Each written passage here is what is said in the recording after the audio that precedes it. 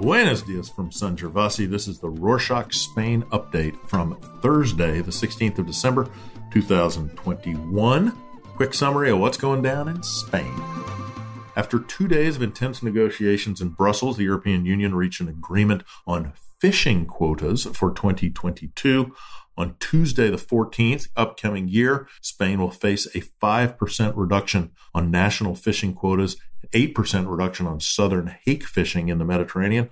Although the Spanish government is not thrilled with these restrictions, they are aware it could have ended much worse, as the European Commission originally proposed reducing the quotas by over 18%. News didn't sit too well with the fishermen's associations. Southern hake is a species with the highest commercial value for the national fleet. They expect that such reductions could put over 17,000 jobs at risk. The association is yet to decide on its plan to organize a strike against this decision.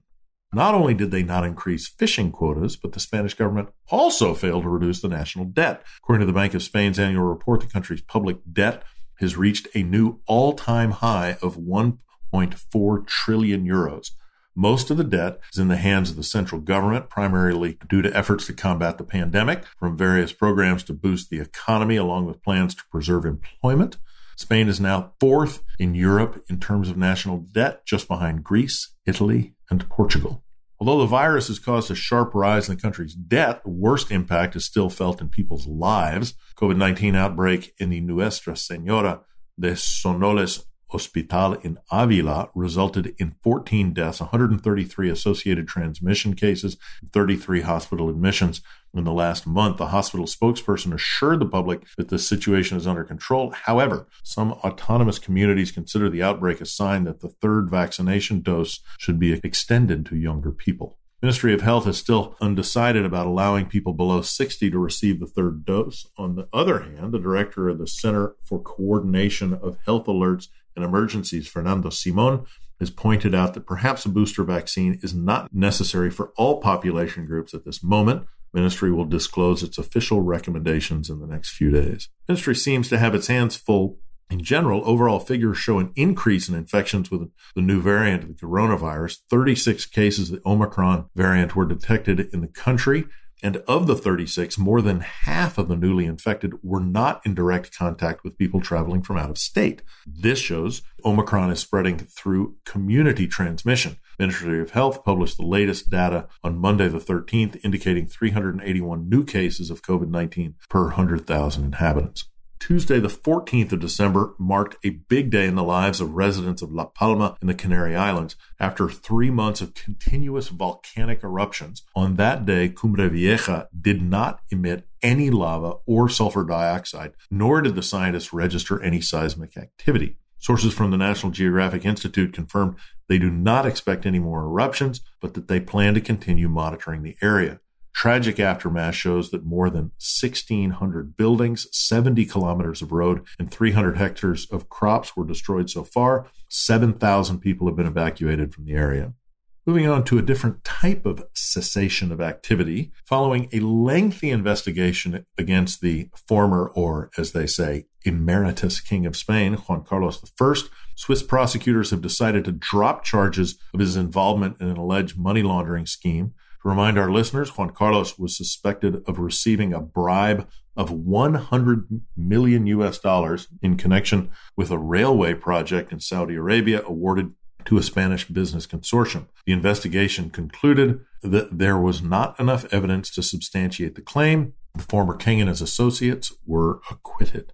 As the end of the fiscal year approaches, many companies are already contemplating their budget for 2022. With an expected inflation rate of 5%, the country's workforce expects its employers to raise wages accordingly. As stated in a survey carried out by the Bank of Spain in November, 2 out of 3 companies anticipate increasing salaries in the upcoming year, primarily due to labor shortages. Construction, agriculture, hospitality industry, IT, and transportation sectors are most affected by the lack of employees willing to work for current wages and benefit packages. In order to keep their profit margins, 30% of companies surveyed have already increased the price of their final product, while around 60% plan to do so in the next year.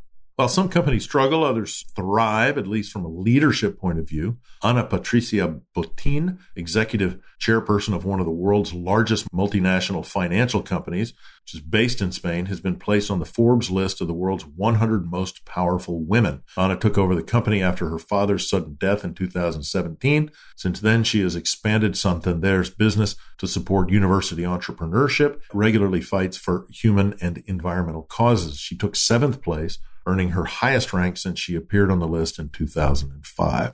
Speaking about influential and powerful women, the world unfortunately lost an important one a few days ago. Veronica Forqué, beloved Spanish actress and one of Pedro Almodóvar's muses, was found dead in her apartment in Madrid on Monday the 13th.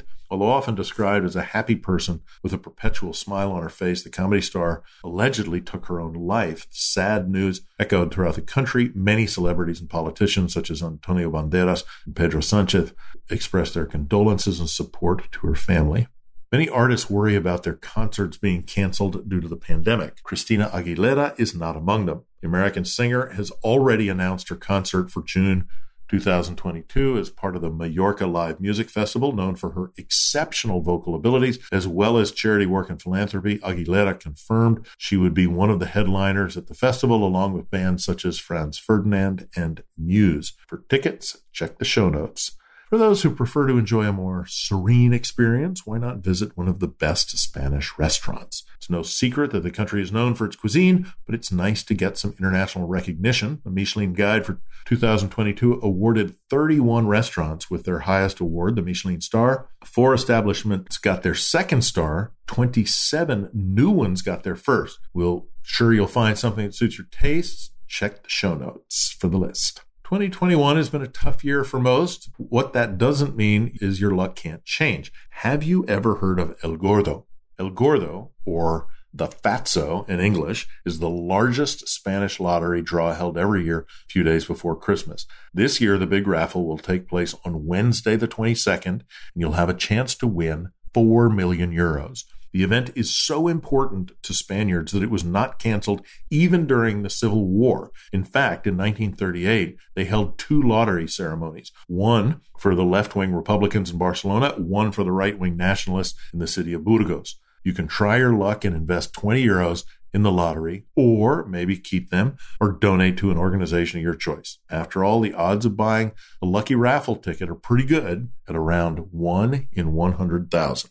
That's it for this week. Thanks for joining. Subscribe to our show in your favorite podcast listening app to be updated weekly about the big stuff going down in Spain. Let us know your thoughts and ideas by emailing us at spain@rorschach.com, or follow us on Instagram at rorschach.spain and Twitter at rorschachspain. Hasta la próxima.